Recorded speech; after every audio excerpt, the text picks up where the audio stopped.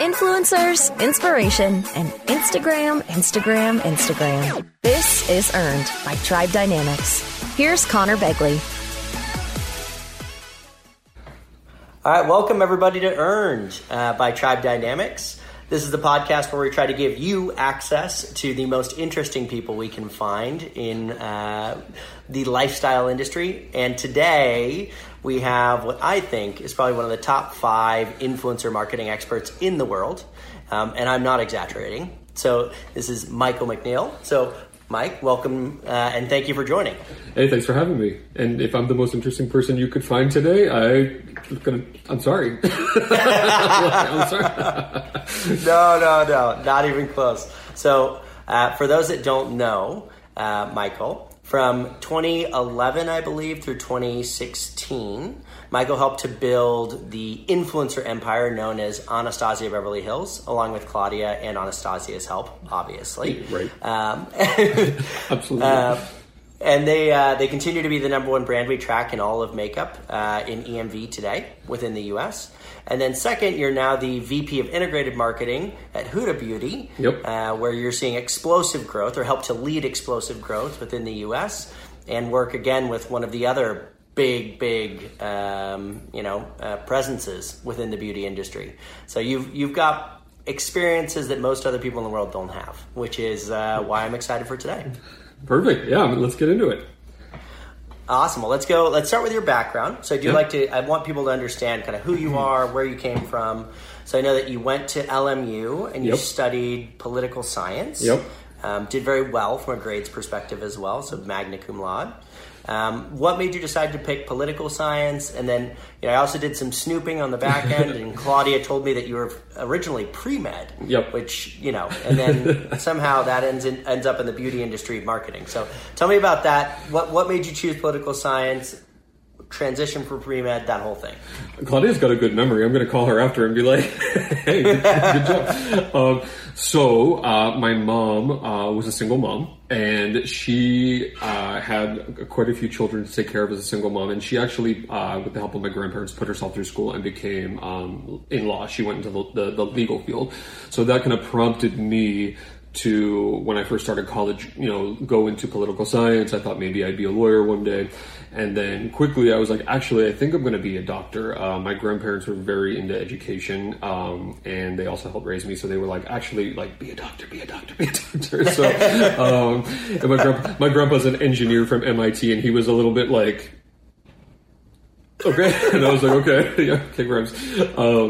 But after talking to a few, school counselors and doctors and things like that, they're like, stick with political science, but you're going to have to double major. You're going to have to do pre-med and political, and then med schools will love you even more. And I thought to myself, great, that's okay, double classes. So I took double classes at Loyola, basically 21 units a term, which was pretty crazy.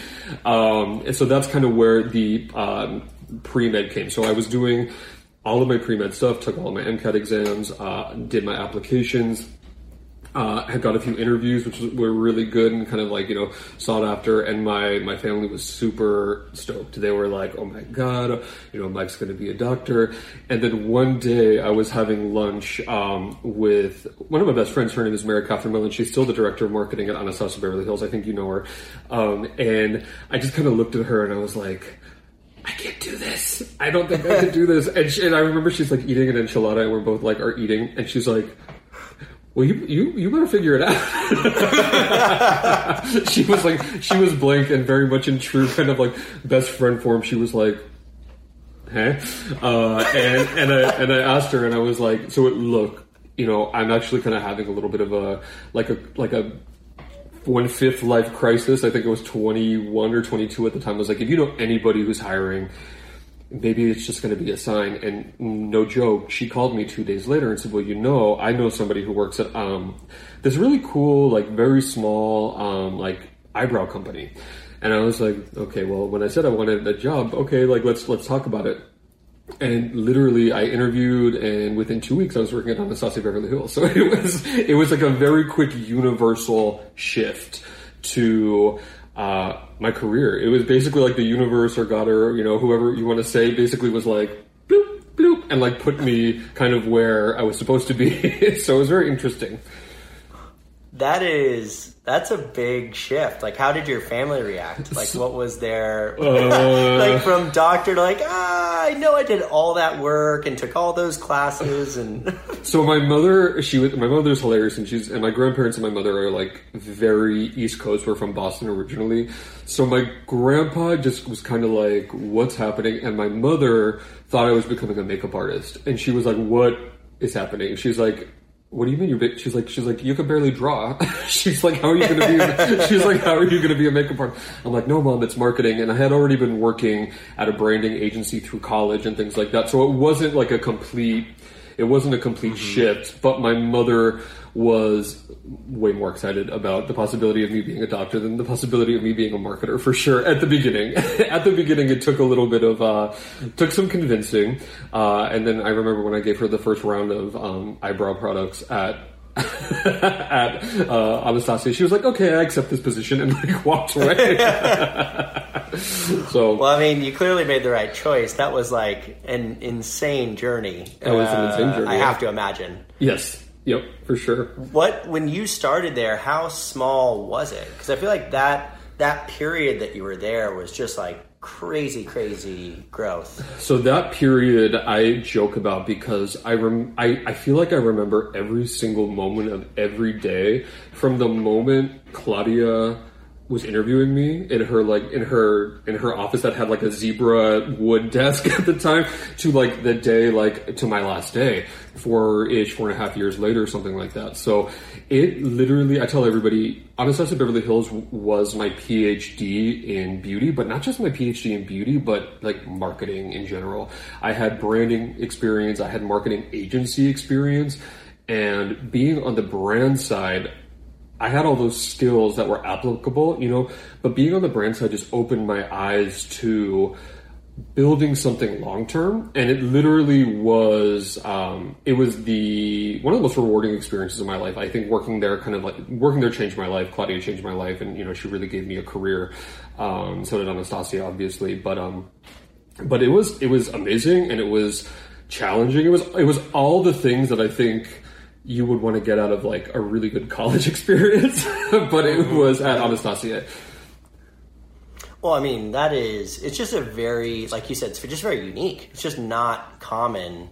Most people in their careers won't be at a company that has that kind of growth. Yeah. And then also for you specifically, to be involved in what I believe to be the primary growth engine for that business on the social media and influencer side, with obviously Claudia and Anastasia leading the way, but you running a lot of the behind the scenes action is, and again, and it's like, it's unique not only from a growth, like, so you had the growth of the business, which is wild. You had the kind of, you're in the primary growth channel in terms of social and influencers. Right. And then it's in a period of time in which that whole thing was very new, right? Like, right. There wasn't like 2011, that's 2011, 2012. That's when we started Tribe. Instagram really didn't even exist at that point, right? Like, I think Instagram got started in like 2013 or something, like 2012, 2013. So that's, it's just a really cool period of time. It was the most amazing period of time because of the fact that we got to create things and we got to come up with ideas that really didn't exist at the time. What we knew was, we knew certain things weren't working. Certain things weren't working with our marketing program. Certain things weren't working with the way the brand maybe even was positioned, but they worked at a time, and the amazing thing about Anastasia and Claudia is they're both such, like, are we allowed to cuss? Anyway. Yeah, go for it. They're such fucking visionary women, and there's not a lot of people out there, particularly in the beauty industry, who would literally sit there and look at each other, hire a new team, and say, let's try to change things up, because, the business was great. Like, it wasn't struggling. There was nothing. It was growing, but it was just this understanding that there was something new here, that we could pour gasoline on that fire, on that spark, and really turn something into something huge. And we did. So it really was the most exciting time because it was the Wild West. It was let's try this, let's stop this. But it was a constant test and learn, and it's my opinion. Some people, like maybe from other companies, might have a little bit of a different opinion, but it's my opinion that at Anastasia Beverly Hills, we really kind of invented, in my opinion, what beauty marketing looks like today, via Instagram, via influencer, via social media. There was nobody else that we could look to at the time and say, right, that's working, copy it. It wasn't that. It was actually, how do we solve for problems that we're having in our PR? How do we solve for problems that we're having with awareness? How do we solve for all of these things? And the answer, sorry, I'm getting notifications. No, go. That's the point. Keep going. How do we solve for all of these things that nobody's ever done before? And that was the interesting part. So, and it was which is like the most exciting part too for me, right? Like, yeah. I love that. Like, it's like, okay, I mean, not that, like, it's like launching this podcast. Not that there's plenty of podcasts out there, and so I had that as a kind of a guide. But just the idea of getting something from 0 to 1, right? Getting from not started to started is just a really fun thing to do. Yep. And especially when you're having as much success as you guys were having. But again, I do think when you're in those moments, you can also it can be all consuming at the same time. Like, I have to imagine this was just what you were, living, breathing, eating, sleeping 24 hours a day. So I had a crash course in everything, to be honest. I came with really strong writing abilities. I came with really strong analytical abilities. I knew how to work with brands to help them like build, brand documents and how to build out a brand and what the look and the feel and the USP. Like, I knew all of that stuff from my previous agency work. But what I didn't know was, to be perfectly honest, I didn't know anything about beauty. I had one beauty client at my previous agency, and it was like an organic, like, lip balm line. And so, like, to call that beauty, you could, right? It's technically, but it's more self-care. And so when I got into Anastasia Beverly Hills, I remember Claudia looked at me once and it was so funny, and I went and I think it might have been my first week, and she was like, okay, so just tell me one thing. I was like, uh-huh. She's like, what do you know about makeup? And I literally was like, I got sisters. And she literally was like, I'll accept it. Like, she was like, you had a no shit moment.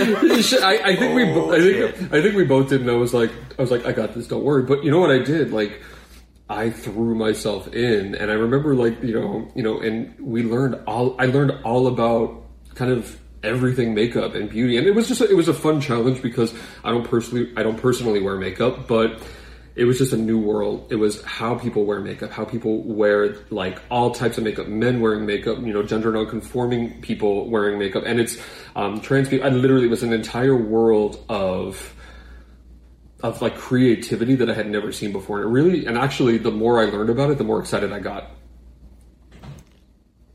Yeah, I mean, you can just go so deep into it as a category. I mean, that's part of the reason that it does so well from a content perspective. There's just so much to talk about. So talk to me about the mechanics of, like, day to day when you're at Anastasia, because obviously, Claudia and Anastasia are very visual, kind of front of the brand, face of the brand team members. How did you fit into that puzzle? Like, what were you doing? How are you enabling them? Like, how did those dynamics work? So basically, we were such a small team. I think when I started, in the office there were maybe 12 people, including Anastasia and Claudia. And Anastasia was still working full time at the salon in Beverly Hills. So Anastasia is an absolute powerhouse. She would go to work and do her thing at the salon, make sure the salon was the best one in Beverly Hills, and then she'd come to the office, So it was amazing to see her be able to work that way, and the same thing with Claudia.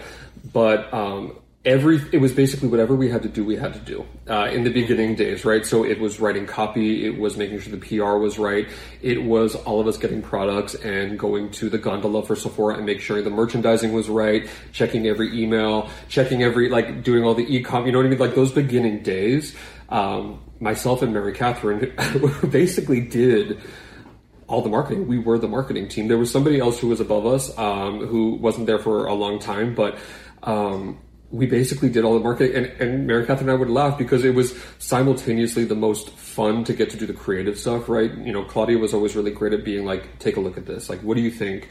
Look at this with me.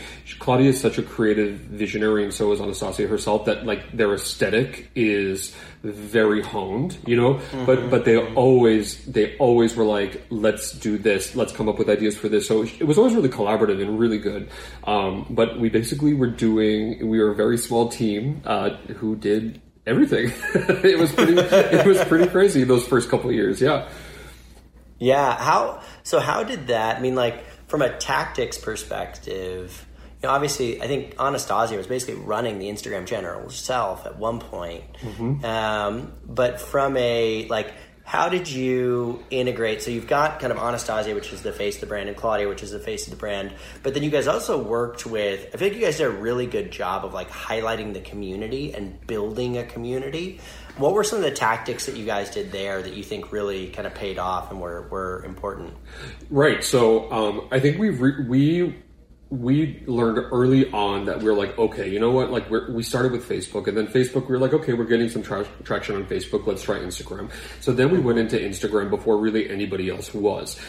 The thing about it was, this was before anybody even really, like on a consumer standpoint, knew how to interact with Instagram. So we came up with this thing that like nobody else was doing at the time, that we came up with this idea of like collages, where we were almost treating Instagram at the time like Pinterest. And it sounds really strange, but I would be up until like 11 at night, like sending Claudia, like here's yellow purses, here's yellow shoes, here's yellow nails, here's girls with yellow hair. You know what I mean? To go with a look. And the look didn't necessarily have to do anything with us. And that was the magic, I think, of the Anastasia Beverly Hills Instagram at the beginning, was we created a beauty destination. And that's kind of what the important thing was. It wasn't originally, it wasn't something to peddle our wares, right? You know what I'm saying? Yeah. We created a beauty destination that people came to regardless of if they knew that we sold anything. They came for inspiration. They came for advice, ideas. And as we saw those like old school collages, I always laugh because it seems so strange and like outdated, right? But it was years and years ago. People came to look at that and like it. And as we saw, we said, you know what? Let's throw in makeup. Let's throw in our products with other people's products. So we would go through and we'd be like, okay, this amazing artist is wearing, she's going to wear Anastasia Brow Wiz, right? She's wearing MAC Paint Pot. She's wearing foundation from Too Faced or Lancome. And we were also, I think, one of the first ones who kind of broke that old school traditional marketing rule where you don't talk about your competitors. And that was the point where we went, whoa, and we saw the needle like go to full power, because I think consumers appreciated that. It was so many years of traditional marketing of saying, oh, we don't talk about our competitors, we don't mention them by name, like we're better, they don't exist, you know, and we actually did the opposite. We're like, wait a minute, people use multiple products. So this was the beginning of this thought of look at your audience and speak to them in the language that they already speak. Don't try to make them speak your language. Speak to them how they want to be spoken to. And that's when the conversation started. And that's kind of when our Instagram just kind of like started to skyrocket. And you saw other brands do the same thing, you know, within 4 or 5, 6 months afterwards. I think they saw kind of how explosive our first round of growth was. I think we got to 3 million in that first year, which was something kind of like unheard of, maybe a year and a half or something, but it's a long time ago.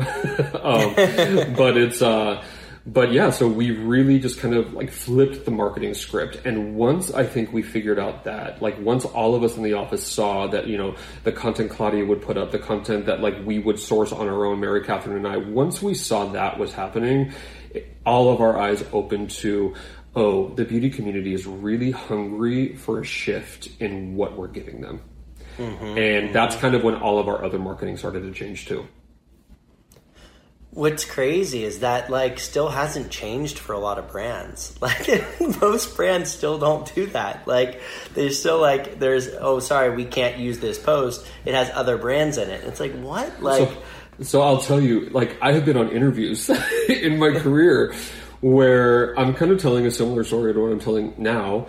And the looks on like the CEO's face or the owner's face are like blank / / like bewildered. Yeah. You know, because it's very interesting, I think, even for some companies today to have like a marketing executive come in and say, well, the way to win this game is by basically throwing out your whatever degree from wherever told you this, you know what I mean? And that's kind of the thing where I think a lot of people have hesitation, right? Because they fear their competitors instead of embracing their competitors. And I think real brands who are really gonna just continue to win, and in the future, are brands that embrace their competitors. And it's not really about competition as much as it is about community.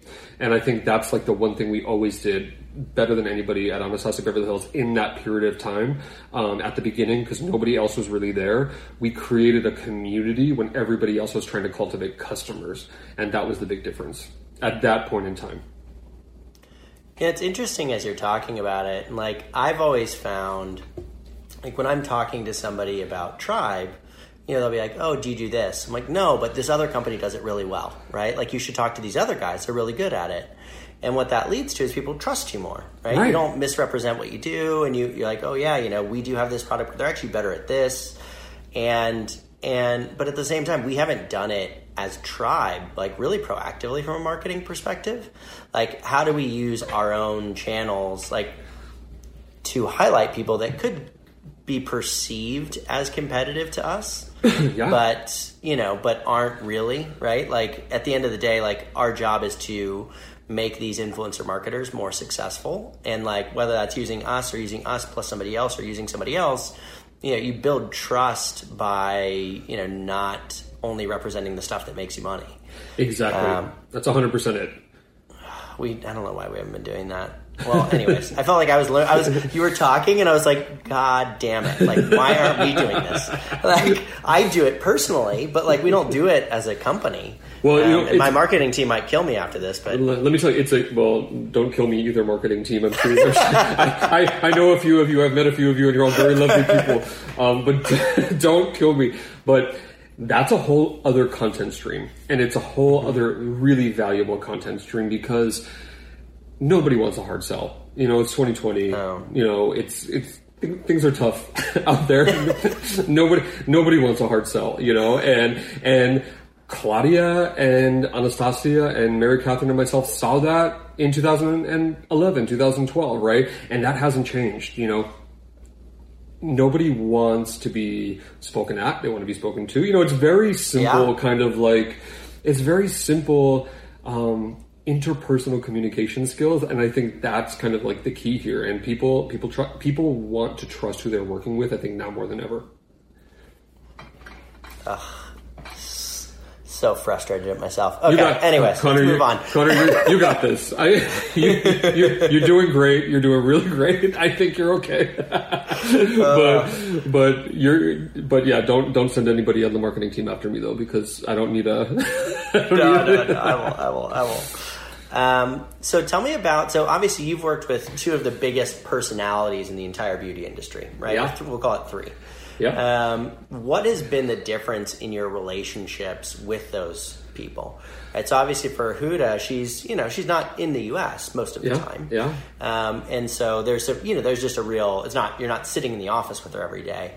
What has your relationship been like with those, three personalities, and then how's that changed over time?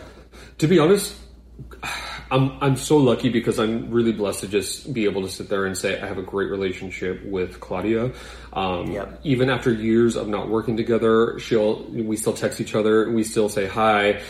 We still get, there's still heads up, like, hey, heads up, this is happening. Like Anastasia, whenever I see her, I get like the biggest hug, and you know what I mean? It's with them, I'm lucky because I work with very real people, and that I think is something that I've been really selective with in my career, because there are founders or non-founders who are working. And the one thing that I really got out of my time at Anastasia, not the one thing, but one of the big things is an appreciation for people who are real and they actually kind of like walk their talk, And Anastasia and Claudia are like that, and like nothing really has changed in our relationship, except I just don't see them as much, you know. And Claudia is hilarious because she's like, I guess you're competition, but like whatever, you know what I mean? Like she jokes, and, you know what I mean? She's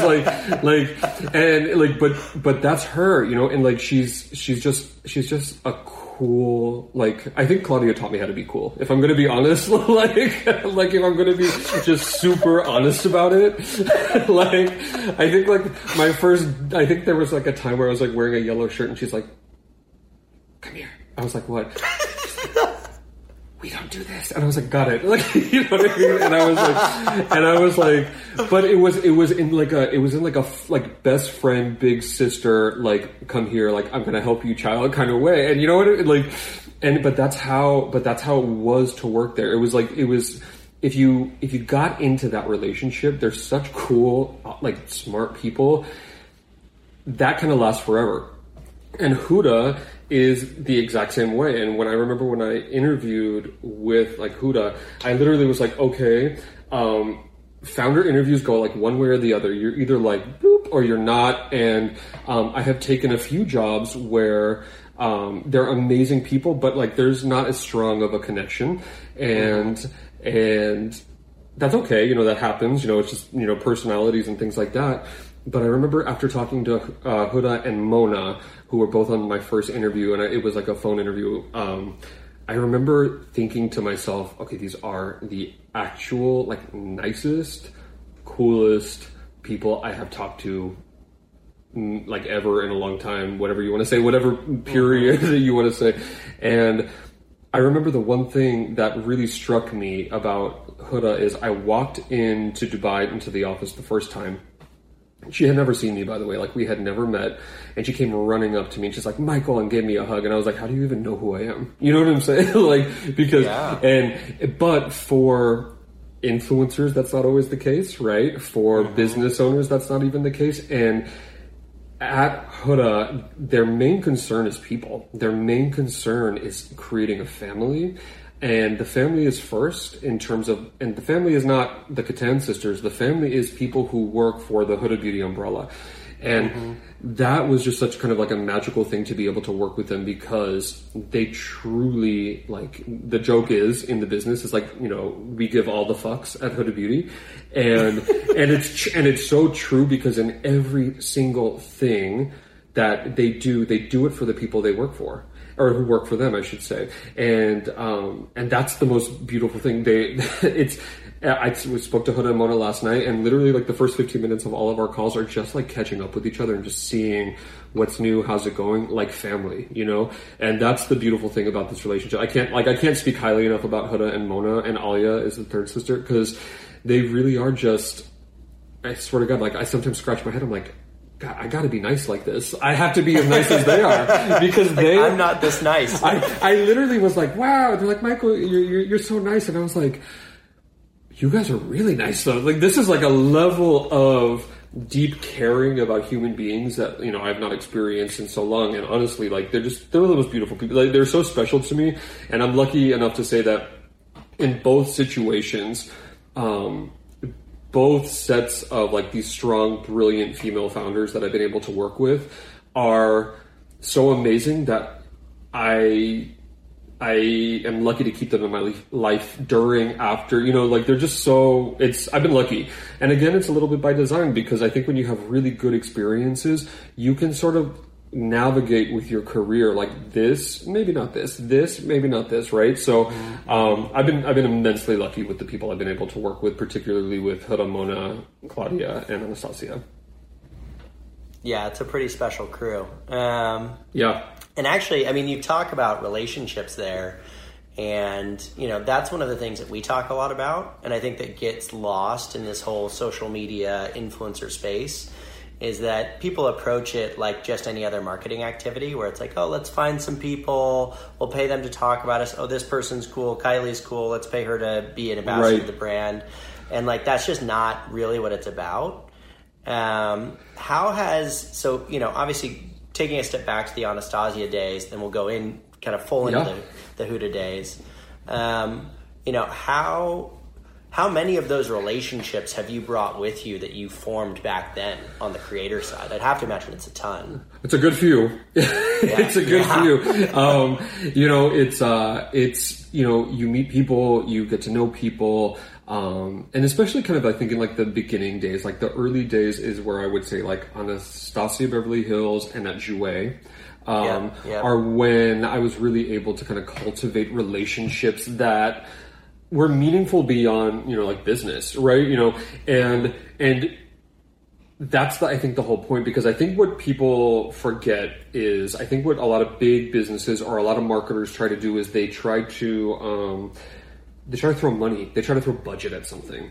And by the way, like, it's going to work for a bit, right? You know what I mean? It's going to work, but it's a one-time, it's transactional. It's a one-time thing. And, you know, influencers, I think the way we did it at Anastasia, and this was, I have to give a lot to Anastasia in this regard, because Anastasia is the ultimate relationship person. Like, she is the ultimate person who is like, she values relationships, she's really good at it, and she cares. Like, it comes from a place where she genuinely is like, believes they're important. You know, it's not about anything else.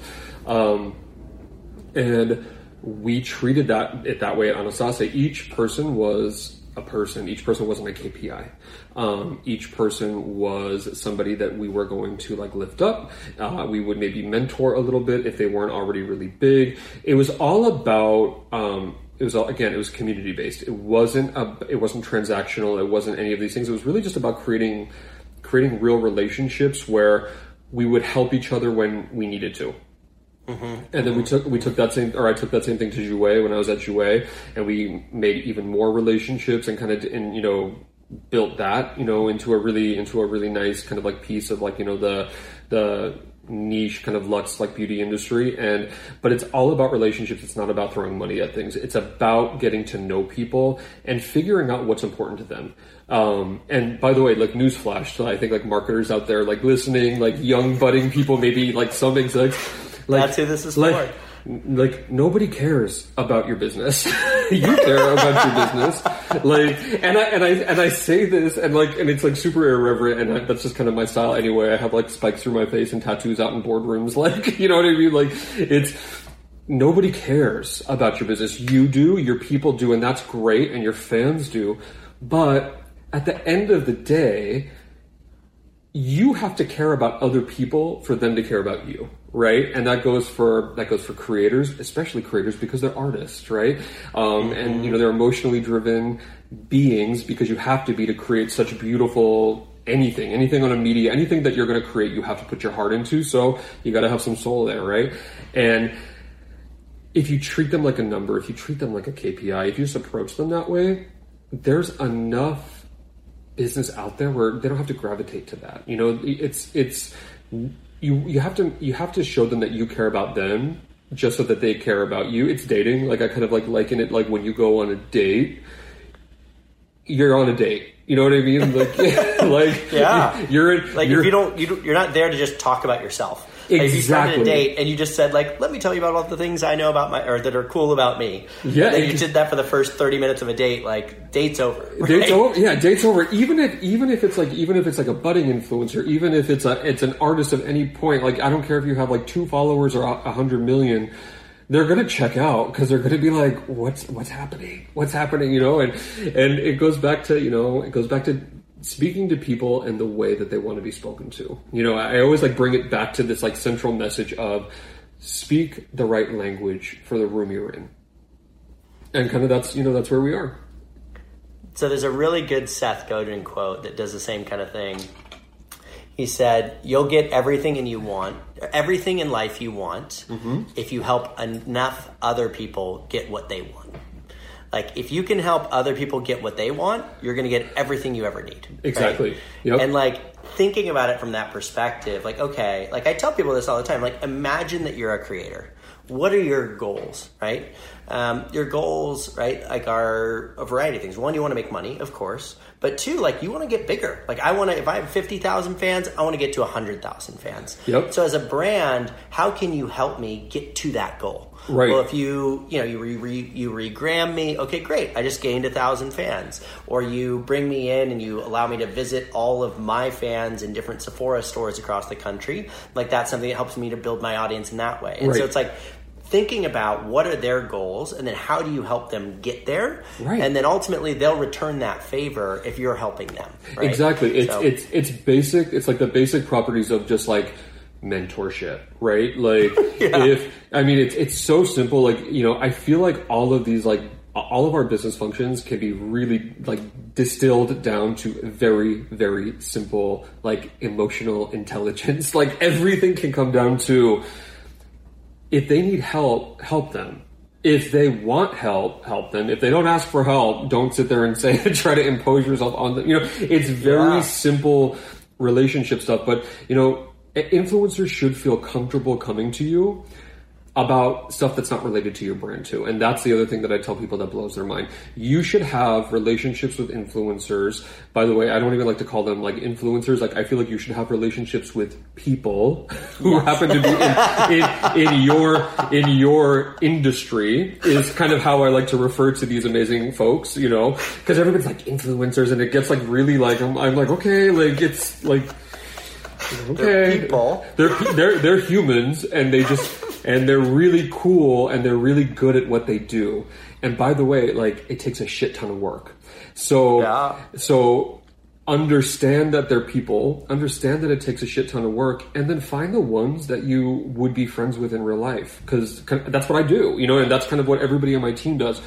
Form real human relationships, and everything else is going to go from there, but I have worked, in a lot of places, and I've worked in places where that road isn't fast enough.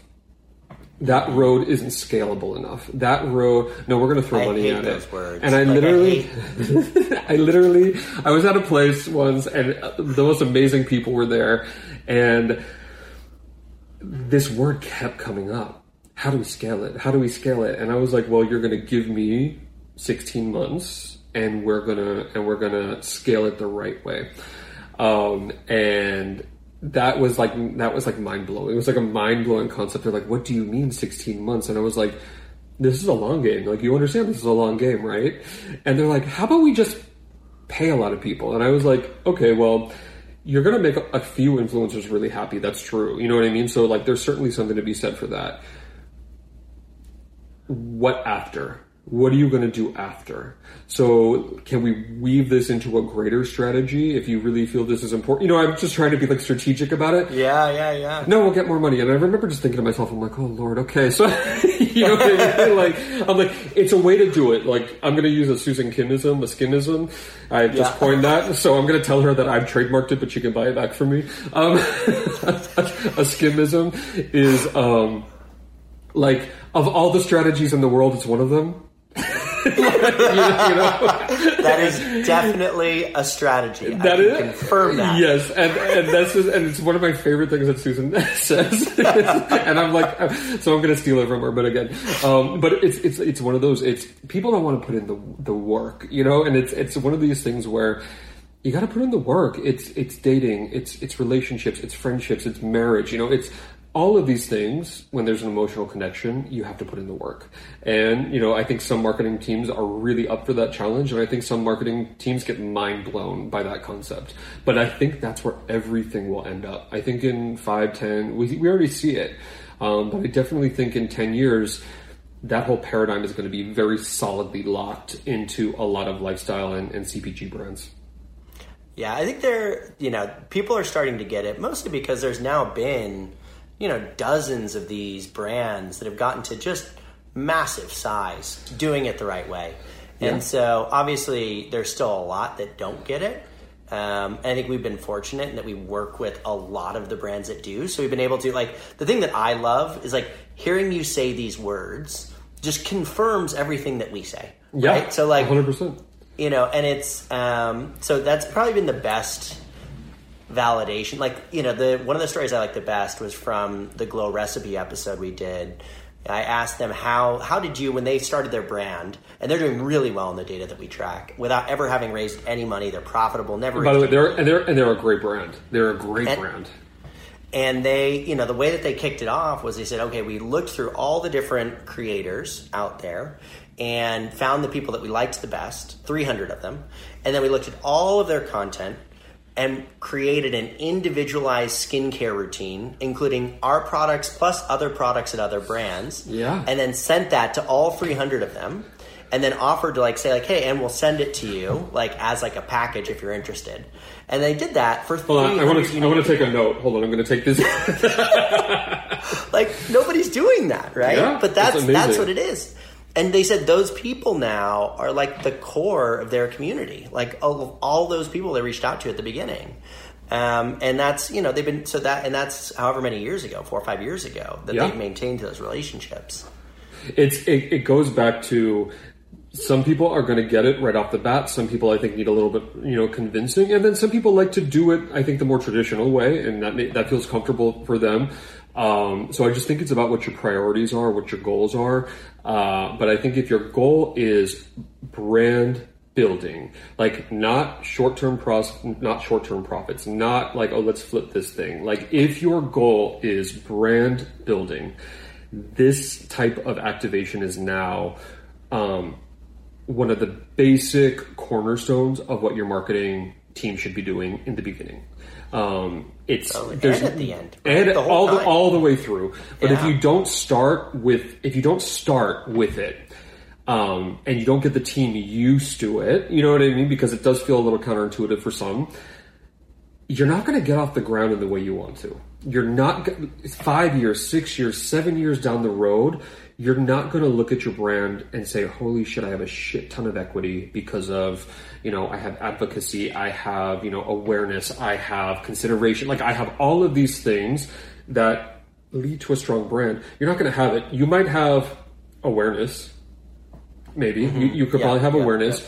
You might have a small amount of consideration because of the fact that you were able to build that awareness, but you're going to have zero advocacy.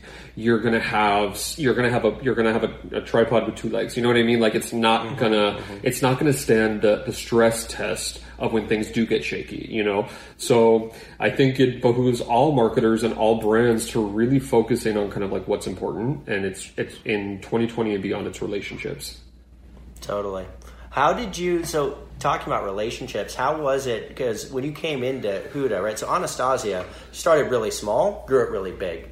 And with Huda, it's grown a lot, but it was there was a pretty big community she had built out. How did you go about kind of introducing yourself to that community and getting to know them and also grow it, right? Because I think within the U.S., that was your goal, was to really grow the community. Talk me through that process of coming into something that's a little bit more established, but that you also have grown a lot since then. Yeah. So I'm used to being in places where they kind of install me as a bit of a growth engine, right? I'm used to them kind of, in my career, I'm used to be here's Mike, and we're going to plug, and we're going to turn on the power, right? And it's just kind of been, and it's because of what we were able to do at Anastasia, I've been able to kind of just take bits of that and make it relevant to other businesses, right? Now, at Huda, that script was not the same as my typical trajectory outside of Anastasia Beverly Hills, right? Mm-hmm. This was already, as you said, Huda was already the number one influencer in the world, period. Point blank, Huda was in a different country. She was in Dubai. She was already the biggest influencer in the world. The brand was already smoking hot, on fire at, all of their retail partners worldwide. And there was this cult-like celebrity around Huda and Mona, that was different. And I was okay, so I had to really evaluate, okay, so here's my repertoire. Here is my you open up your coat, here's all your tools, right? And I'm like, which of my tools are right for this job? And the first 6 months, it was really hitting the ground running. And honestly, I was employee number 3 in the United States.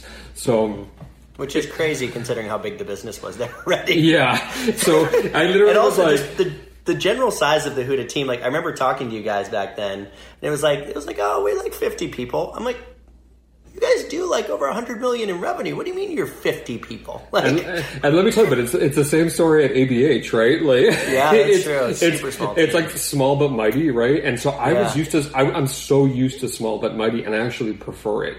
But it was really about figuring out on the ground what the United States and North America needed, and then how to integrate those policies into a more global picture about surrounding influencer, a more global picture surrounding comms in general and PR, and how to do 360s for marketing and things like that. So when I was hired, I actually was hired to do all of the integrated marketing for North America. So that's like 360s retailer support, getting launches off the ground here, making sure that awareness, building awareness, all of the things, right? All of the things were kind of like under me and, Susan.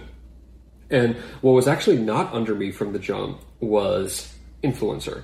They were interesting, I didn't right? know that. Yeah, okay. plot twist, and that was something where I was like, okay, can we talk about it? Like, can like I might be able to help. I might be able to help. And literally, it was hilarious because Huda walks up to me. We're on set in Los Angeles, and she's like, so you're gonna like run influencer, right? And I was like, am I? And she's like, are you? I was like, am I? and we went from there. So, the thing is, the influencer program was already strong. They were already doing like some of the, they were doing some of the coolest press kits, like on the thing, like, Huda's eye is impeccable and the team's eye is impeccable when it comes to that, creating cool, intricate, social worthy, gram worthy stuff.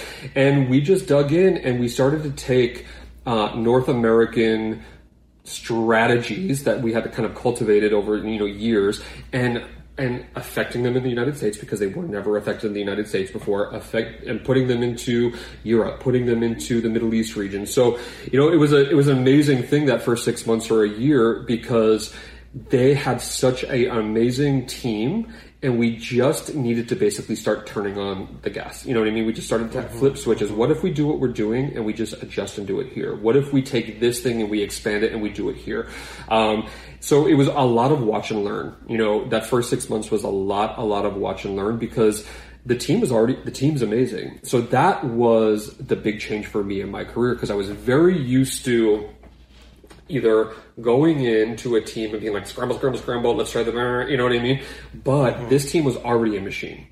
So that was a growth for me because I had to figure out that they were already so good. You know what I mean? They were already so good. So just kind of expanding and amplifying what we were already kicking ass at was a really fun challenge and and continues to be a really fun challenge. But the team is, we talk about the team in Huda Beauty in general across all three offices as like we're scary. Like we have a scary team. There's a lot of really good brain power on different continents. You guys have an incredible amount of firepower across that brand. It's pretty impressive, the collection of talent you guys got together. We're the scary bunch for sure. Yeah.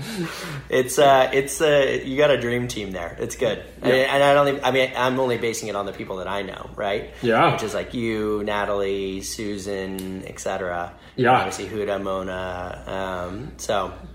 Yeah, everybody's really fantastic. So, but to wrap up your question, the challenge was basically looking at a moving machine and trying to slow it down long enough to figure out where you could put another piston, where you could add like a supercharger, where you could, you know what I mean? Like where you could get bigger tires. I don't know, whatever kind of car thing I'm going on. I don't know anything about cars. I don't know how my brain went that way, but there we go. I'm having my Butch moment, but but yeah, so it's really interesting, and it's an ongoing iterative process. And it's fun. It's like really cool because your mind expands in a way once you hear when there's something already working, it's almost more magical, right? Because people are like, well, actually I tried this, and the conversations that are open and the conversations that can open up around that when you actually take the time to talk about a team talk to a team who already knows what they're doing, you both get sharper. Everybody gets sharper. Oh, I already tried that. Oh, well, did you try it this way? Oh, I've never thought about that before from my perspective. So that's kind of the brilliance of this situation, is that I feel like I've come in and I've been able to offer some good insight. And let me tell you, I've turned around and been like, well, shit, I've never thought about that before. And that's really cool. Yeah. I thought I knew what I was doing. I joke with Alia and Huda all the time. And I'm like, I really thought I was really good at this. Like, I really thought this was my thing, and I'm just gonna go, I'm gonna go sip some bone broth and cry. Give me a minute. I'm gonna be fine. But it's oh my gosh. It's actually really good. Cool when, I've had a lot of those moments too, as we've built out our team, where it's I'll send something to our VP of sales or to our head of marketing or whatever, and I'm like, hey, have you guys thought about this? Already working on it. I thought I had it. I thought I had a good idea there. Sometimes you just want one. Sometimes you're like, I just want to win today. Give me one win, but that's the good thing about brilliant people and working with brilliant people, because, if you're the smartest guy in the room, it's probably the wrong room, that kind of old adage. Let me tell you, at Huda Beauty, there's a lot of smart people in those rooms, and sometimes you're like, why didn't I say this 2 weeks ago? How come you know what I mean? And but that's the brilliant part of it, and that's the beauty of working on a team, and it has become one of my favorite parts of working at Huda Beauty, is that the conversations that get sparked take everybody's game up. Everybody's game gets lifted. So that's the big difference and the beauty of it. Absolutely. And it's just, I feel the same way, and that I just know there's just a lot of my people on our team that are just much smarter than me. And I'm like, well, I'm going to roll with it. I'm going to do my best here. Thanks. Glad that we hired you. Yep. Exactly. Yeah. And let me tell you, I feel the same way sometimes. So you're not alone, but that's a good place to be. That's a good place to be. And that's kind of why, and that's one of the reasons I love Huda and Huda Beauty, is just that aspect of it is so, it's mentally stimulating every single day. Totally. So let's talk about, I, like I said, I did some background research. I did some texting, some calling, and we mentioned Susan Kim a few times. So she is your one of your partners in crime here in the U.S. She is. She has become my my work wife / work soulmate in the United States. So when I asked her, what you were kind of really good at, one of the things that she mentioned was managing kind of difficult social relationships, social problems. And I know, obviously, once you get to be the number one influencer in the beauty world, you're going to get people like to try and take down the king, right? And so how has it been kind of managing that process? And I'm sure you dealt with some of this at Anastasia as well, where you're just going to deal with people that are going to be overtly negative. And I know that that's one of the bigger problems that brands find. Yeah. I had a call with the CEO and founder of a brand that sold for hundreds of millions of dollars fairly recently. And she was really struggling with how, she's like, I've got all these people that are tearing me down. What do I do? So how have you managed that? How do you guys deal with, or how have you dealt with those kinds of problems? Well, tell that person that I'm sorry, and she can always call me. I will give free. I'll sing for my supper. She just has to take me somewhere. But I'm a big foodie, so you know what? Just let her know. But the thing is we talked about this a little bit earlier, where you can boil down so much of good marketing, good management, and good leadership. And I really stress leadership in this state. In this sentence, in this question, as boiling. Good leaders typically have really, really, really high emotional intelligence. And I know that's not a typical answer that you're going to hear from whoever is going to give a talk, a TED Talk or whatever about leadership. But for me, in my career, the things and the people I've been blessed enough to work with, people who cultivate this really kind of superhuman strength, superpower in emotional intelligence, are the people you want to work for. Because why? Because they understand you, they get you, they are with you, and they treat you in the way that you want to be treated. that notion of emotional intelligence gets you really far in a lot of things. And in one of these areas, it's kind of what Susan brought up. It's that social drama, right? Having a really strong sense of how people are thinking, how people are going to react to something, how people are viewing this right now. Because let me tell you, nobody who's acting like a keyboard warrior, as I like to call them, most of them don't sit there and say, oh, I'm being hurtful. They don't sit there and say, oh, this is not right. Actually, many of them feel like they're doing the right thing. They feel like they are fighting for what they believe in. And you have to look at that and you have to kind of honor that and say, okay, and you have to separate, you have to look at it and you have to separate and become stronger for it. And this is kind of what I've always done and tried to do in any of the brands with any of the founders that I've worked with. Let's look at it. What are they saying? What is this group of people saying? And let's really understand and process and say, what should I take on and what do I not agree with? And I think the knee-jerk reaction is for brands, brand like marketing people, maybe some founders, because obviously it's their name and their face, is to say, no, that's not me, no, and reject. But get deeper and get below the surface and say, what about this could be a little true? Or maybe if it's not true, could be perceived this way, right? Because we don't, we know that in our hearts, like this drama, it's not true, right? But why is it being perceived that way? And what can we take on and what can we do better?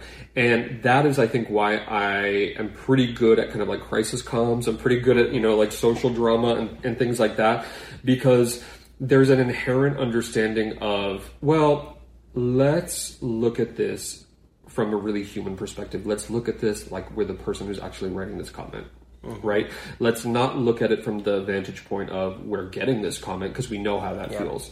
But I want to know how the person writing this comment feels, because it's going to inform all of our decisions after this.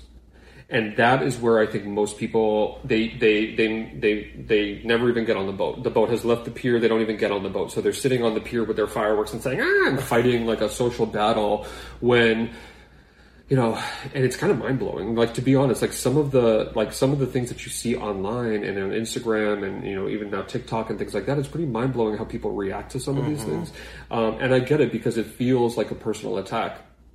And you really just have to look at it from another person's perspective, and that should inform your action. So that's basically, and from there, like after you have that step, then you play, mental chess, and you say, okay, I'm going to make a statement from the brand that's going to be what? Well, your statement from the brand should be really like 2 to 3 things. One, it should be concerned about your community, period.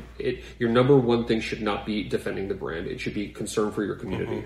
Second should be, this is what I stand for as a human, as a person, as a brand. Okay. And third, this is what I'm going to do about some of these issues that are being brought to our attention. It should have those 3 things. And if you have missed that first concern for my community, concern for the community that we are responsible for cultivating, and you just jump right into 2 and 3, you've lost 50% of the battle. So that's kind of how I envision it, to really think about crisis comms, if you'd like to call it that, and that's the basics, the 101 of it. It's incredibly difficult for people to feel criticized and then to respond without emotion. Like it is an absolute skill, I think. And I know that for me, having been involved in client management, in sales, etc., I think that you develop a slightly thicker skin for dealing with those kinds of things. And on top of that, so I think there's 2 things. One, it's hard for people to really kind of handle that. It's hard to respond and not respond emotionally. And then secondarily, I think that it's hard to kind of conceptualize how big the audience is that's connected to a brand like Huda. Which is like, Huda, you're dealing with probably 100 million people that are going to interact with this brand, if not more. And it doesn't take a very high percentage of those people to misinterpret something or to not agree with a particular stance to have like 10 to 20 people ripping you online. And so, exactly. So you just have to like think about it from a numerical perspective. It's just a very small percentage of the audience. Like, although this one person is really upset, like ultimately the vast majority of people connected to your brand and connected to you as a person, like you, right? Yeah, and, exactly. They just don't say it out loud all the time. And so, it's definitely a skill you've mastered there. It's not an easy one. And I would say this too, like, it's okay to, I think a lot of people are like, okay, don't respond with emotion. And I think you need to meter when you need emotion and when you maybe should just, amp it up or amp it down. I actually encourage people to respond with emotion, but respond with positive emotion. Don't ever respond from a place of defensiveness or things like that. But pour all the emotion in, but pour the right emotion in. Pour stewardship of your community in. Pour love for makeup and the brand in. Pour responsibility if that's what the situation calls for. Pour that in. That is, I think, where a lot of people miss the mark. It's they start with negative emotions, or they do this really corporate thing where it's like like robot, one of those recapture things, like how many crosswalks are there, and like that's the that's the response, like, hello, how many times, like, yes, we see you, we hear you, XO, you're like, that's not a response. And I think people get confused, and the biggest thing I would say is people get scared. Yeah. People get scared, and move through that fear, and really take your time and say something out of your heart, and I think you'll be okay. And get yourself a good PR person. Get yourself a really good comms person to run ideas by. The sounding board is helpful. I think we haven't run into too many negative crises, luckily, just because we're not a big consumer brand. But it's nice to have people in that role. Okay, so let's do one more question about kind of general industry. I've got so many more we could do, but we're running so long.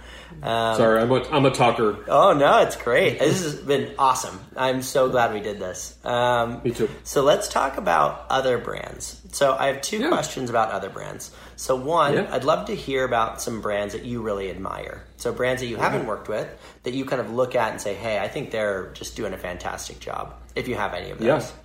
Yeah, of course. So are we talking about in industry, out of industry? Could be either. Really your call. Could be anything.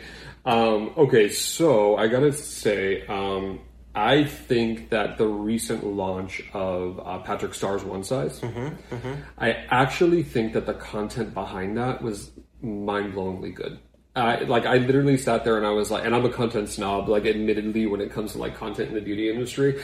And I have to say that, he came at it and his team came at it from a place where I was interested in watching a beauty launch promo where that has not happened in a while. You know what I'm saying? I would say you've probably been exposed to a couple of those, so maybe a few, and and so I think that as a kickoff, Patrick Starr has been amazing, and the team there has been amazing, and I think that's something that's one to watch, and that has really made me kind of think and say, okay, this is really good. So super impressed by them. I continue to be impressed by to be perfectly honest, I know this sounds crazy, but I'm impressed with some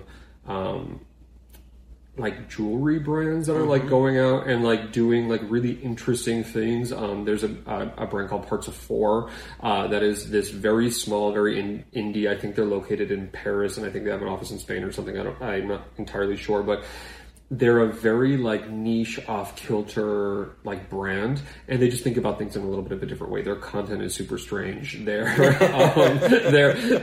photography is very is cool and weird. And I like focusing on, to be honest, I like focusing on small guys. Yeah. I think small guys is where where you get the creativity. You know, they say like, you know, what is it? Necessity is the mother of all invention. And I actually don't agree. I think scrappiness is the mother of all invention. Yeah. I think small, scrappy teams come up with some cool stuff. And then the last one I'll say is, it's actually another influencer brand, but I'm going to be like, but it kind of blew me away with her launch, was Desi and her sunglasses line. I loved the fact that it wasn't beauty. I loved the fact that her, you know, actually Huda was the one who brought it to my attention. Huda and Mona were the ones who brought it to my attention in my last call with them. And I really did a little bit of a deep dive into Desi, and I was like, this brand is cool. Like, it's just cool. I love any brand that will elicit an emotional response. I want to feel something, and I don't care if you're, you know, a $100 billion a year brand, or if you're a $100 a year brand. If I look at your content, if I watch your videos, I need to feel something in the first 10 seconds or less. And some brands are really getting it, and that's kind of what I look for. I'm like, what do I feel? Because we're all phone numb, right? We're all screen numb.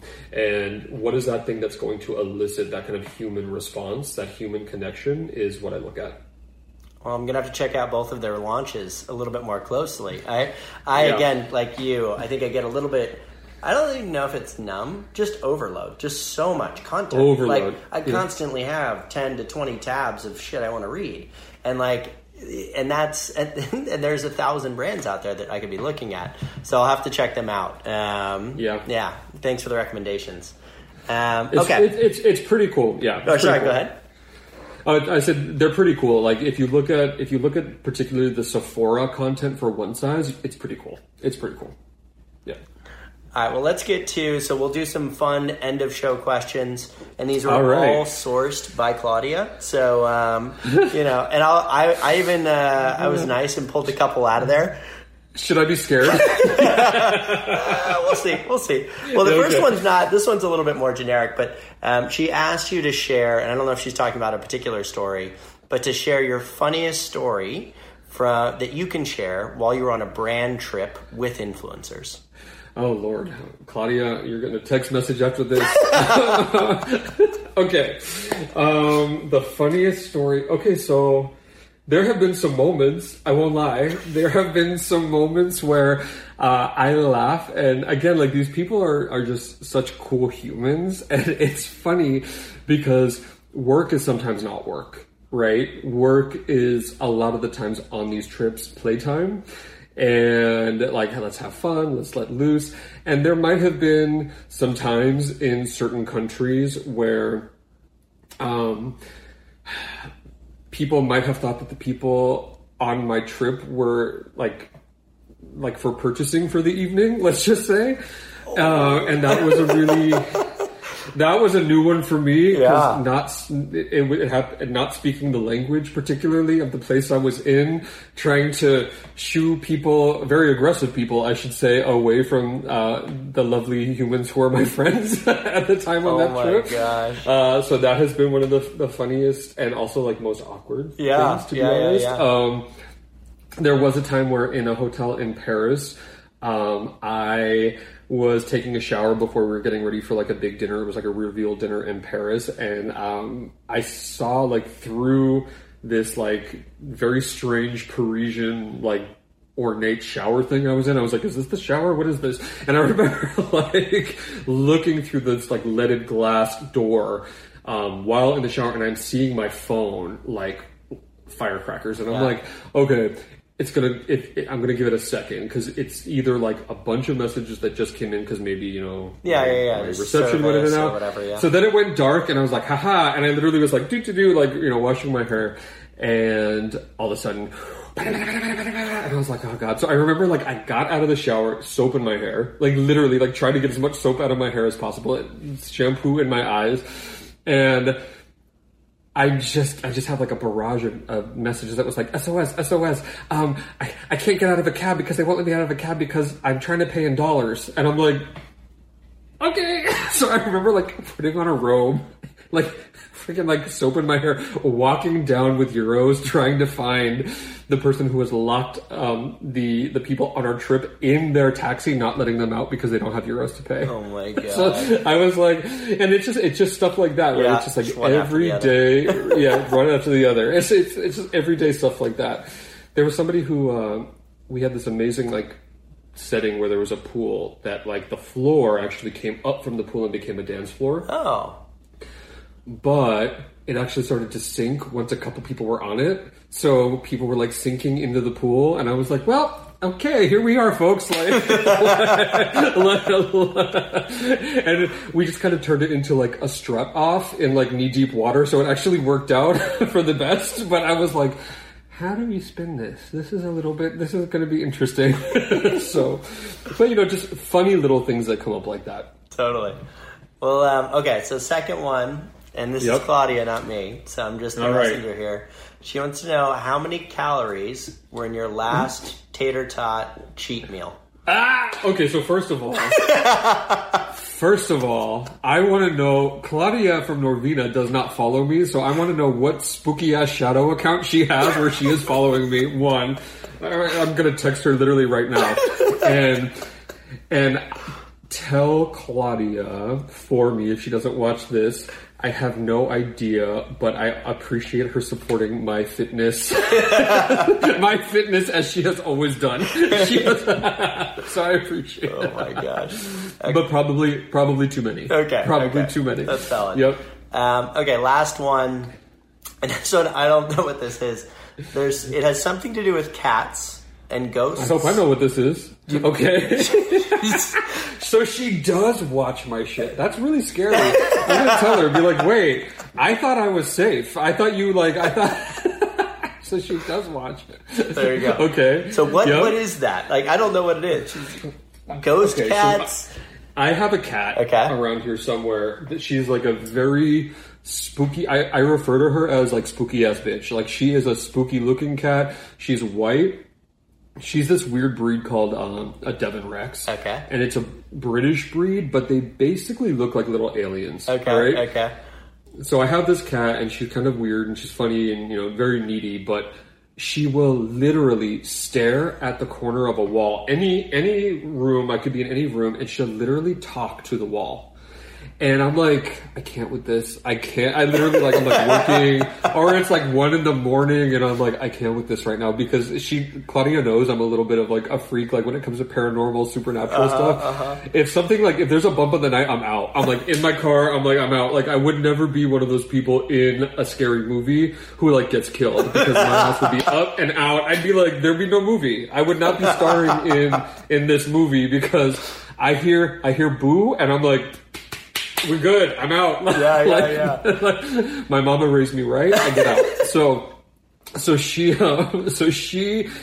does this thing where she'll talk to somebody in the room who's not me. Because she'll talk to me, and then she'll turn, and she's done this thing a couple times where she'll be literally speaking to like some phantom that I can't see, and I'll place myself in front of her and start talking to her to like get her eyes. And she'll do this. She'll look at me, and then she'll go and she'll look next to me again. So whatever she was talking to, almost like it stepped out from behind me, and I was like, I'm done. I'm getting rid of this cat. I love her. I will give her to a good home, but you're stressing me out, cat. You're stressing me out. Oh, so that's that story. Oh my god. Random, completely random that she. Also funny that we've uncovered that Claudia has a fake account, a sleeper account. Yeah. I'm gonna be literally okay. By the way, I have 6 followers, so like so I'm like, it's gonna be fairly easy to narrow down. I'm gonna be like, which one are you? Oh my god!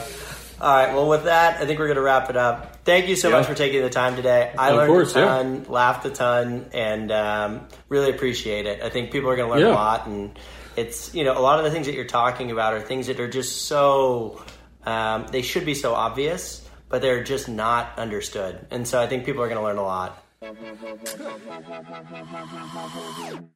Hit subscribe now. Earned by Tribe Dynamics. Tribe Dynamics unlocks your social media influencer community. Our platform not only tracks and measures your best influencer relationships, but discovers new influencers to grow your business through earned media. Get started with a demo today at tribedynamics.com. tribedynamics.com.